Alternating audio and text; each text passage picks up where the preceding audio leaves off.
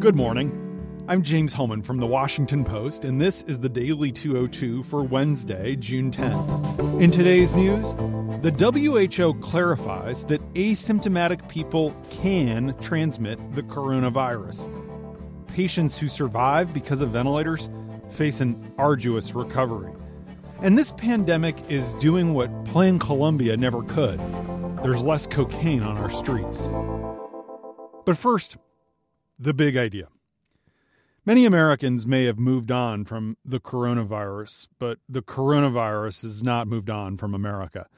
Hospitalizations from the contagion have spiked in at least 9 states since Memorial Day.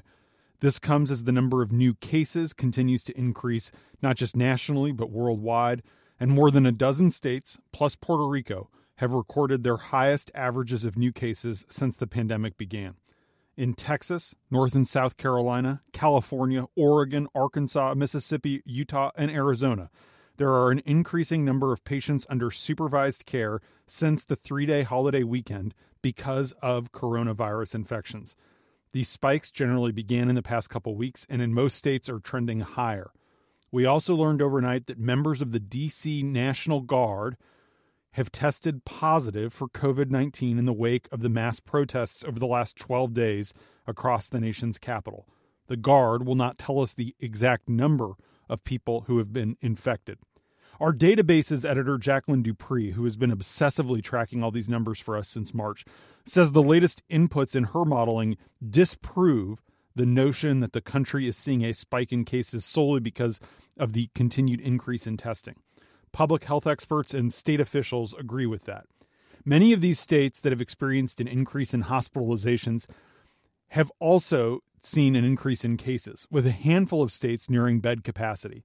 Hospitalizations nationwide are difficult to track because states report numbers in varying ways or not at all. Even states that do report numbers may not have always received complete data from every hospital in the state at the time of their reports.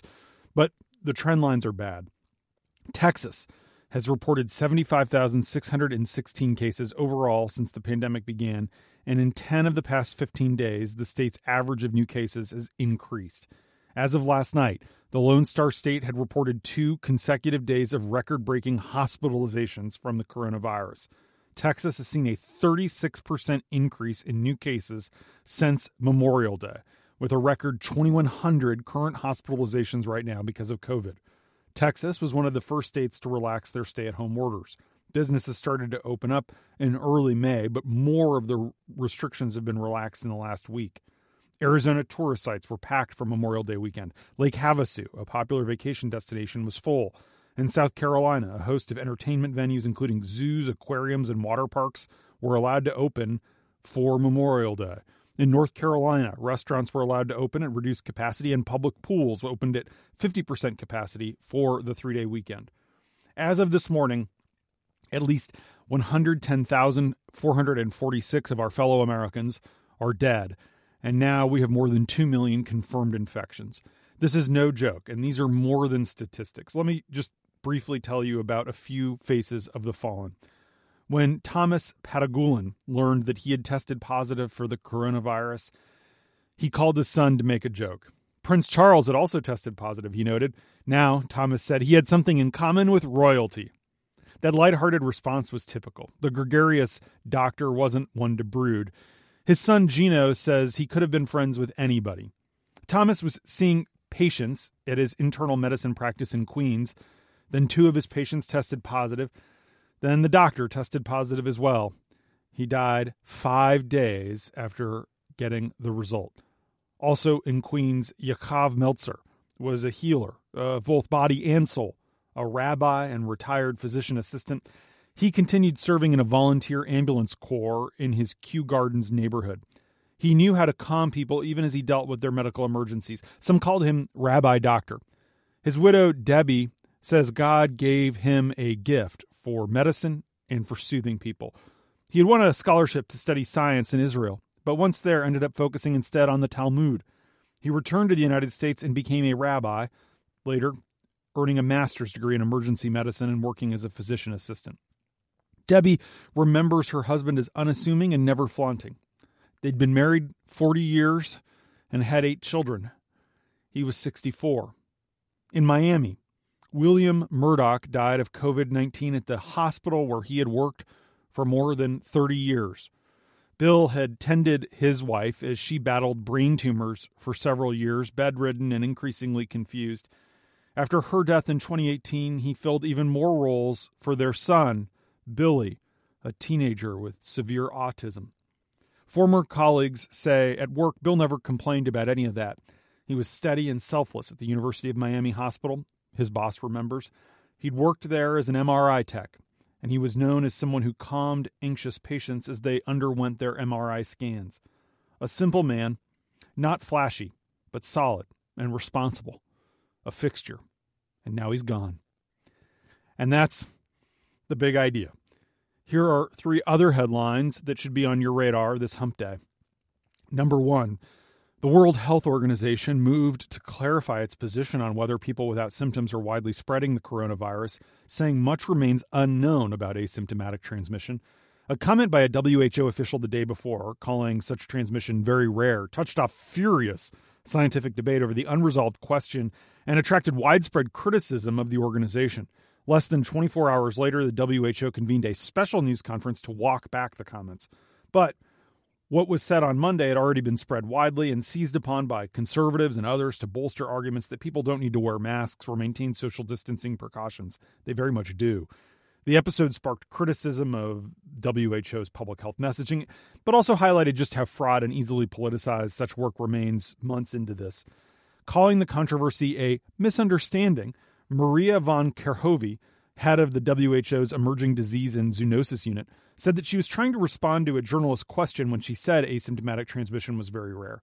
The Stanford-educated doctor said that they do know that, in fact, this is during the cleanup press conference, some people who do not have any symptoms can transmit and have transmitted the virus to others, and she said the WHO is not changing any of its guidance.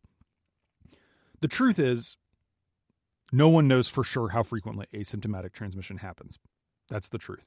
Studies and models have suggested many of those infected never showed symptoms, and it remains an open question whether they are a large force driving transmission. Some countries doing a lot better at contact tracing than we are, working backwards from confirmed cases, have not found many instances of asymptomatic spread. At the same time, WHO officials acknowledged yesterday that some of their modeling has suggested that as much as 41% of transmission may be due to asymptomatic people. Adding to the confusion here are differing definitions of what it means to be asymptomatic. Some people who were infected never show any symptoms. Experts would consider those truly asymptomatic cases. But a lot of people show symptoms only later on and could be spreading the virus before those symptoms manifest themselves. Those would be considered pre-symptomatic cases. Further complicating matters is the fact that for some people, symptoms are so mild or manifest themselves in less expected ways, like muscle aches or diarrhea or minor cases of the chills instead of the classic fever and cough. So those people aren't aware of them until later on. Were they asymptomatic? They did have symptoms. They were still spreading the virus. This is why it can be so confusing. Number 2, many people who have to go on ventilators to survive COVID will never be the same. Their survival is a testament to the life-saving value of some of the world's most sophisticated medical interventions. But their deficits reveal the toll of this disease and of hospitalization itself. My colleague Lenny Bernstein has been embedded at the Burke Rehabilitation Hospital in White Plains, New York. That's where he met New York City firefighter Hugo Sosa, a survivor who suffered brain damage as a result of his hospitalization from the coronavirus. The 53-year-old was a captain on the dispatch team that sends first responders to emergencies in the Bronx and Manhattan. On March 26th, he lost his sense of smell, a telltale sign. By April 1st, he was in the hospital. He spent 44 days in the intensive care unit at White Plains, 19 of them on a ventilator. When his lungs finally healed, his sedation ended and his ventilator tube was removed. But doctors could not wake him up for several days. A CAT scan showed the disease had allowed large blood clots to travel to both sides of his brain. In medical terminology, that's called a bilateral stroke. Much of his working memory was badly damaged. Hugo could not walk, stand, or get out of bed on his own. Since entering the Burke Rehab facility on May 15th, he's come far, so fast that doctors are unwilling to predict the limits of his progress. His physical endurance, near zero when he arrived, has improved dramatically. Less clear, though, is how or whether his brain will rebound from the twin attacks of stroke and oxygen deprivation. There's no good data on how many people have been placed on ventilators during the pandemic. Studies on the number who survive vary widely. But more recently, doctors who are in the fight on the front lines and work extensively with COVID patients on ventilators believe that somewhere between 50% to 80% of those who go on ventilators recover. But they may never fully recover. Number 3. Let me end with a silver lining of this terrible pandemic. Drug cartels are taking a pounding, and there is much less cocaine on our streets than there was 3 months ago. As a farmer eking out a living in Peru's central jungle, Ruben Leva grew one cash crop that seemed immune from global cycles of boom and bust. But the coronavirus has accomplished what neither previous international crises nor the multi-billion-dollar U.S.-backed war on drugs ever could: a collapse in the price of the cocoa leaf, the natural stimulant that's the building block of cocaine. Our team in South America says they're calling it the Great Cocoa Crash of 2020. Prices for the leaf in some regions down there have fallen as much as 75%. This illustrates the extent to which the pandemic is disrupting every aspect of global trade, including the traffic in illegal drugs. Lockdowns have sealed regional borders and sharply curbed domestic and international transit, challenging the ability of the cartels to move product by land, air, or sea.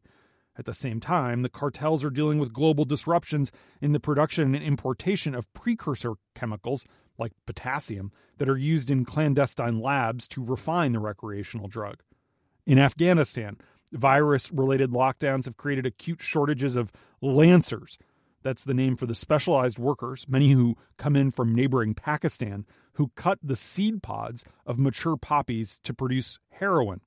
The current challenge of sourcing precursor chemicals from Asia has disrupted the manufacturing of illicit drugs, including methamphetamine and fentanyl in Mexico, and amphetamine-type stimulants in Lebanon and Syria. Border restrictions have made it difficult for the Colombians to obtain from Venezuela the cheap gasoline needed to refine cocaine. U.S. officials say they are aware of massive stockpiles of drugs and cash sitting on the south side of the Mexican border as cartels experience problems moving product into the states. DEA field divisions across our country report that supplies of illicit drugs appear to be running low in major metropolitan areas. The street price of cocaine has surged in markets including Miami, Atlanta, New York, San Francisco, and Los Angeles, making it unattainable for many who might otherwise try to buy it. This is a glimmer of good news for public health. And that's the Daily 202 for Wednesday, June 10th. Thanks for listening. I'm James Hohmann. Stay safe. I'll talk to you tomorrow.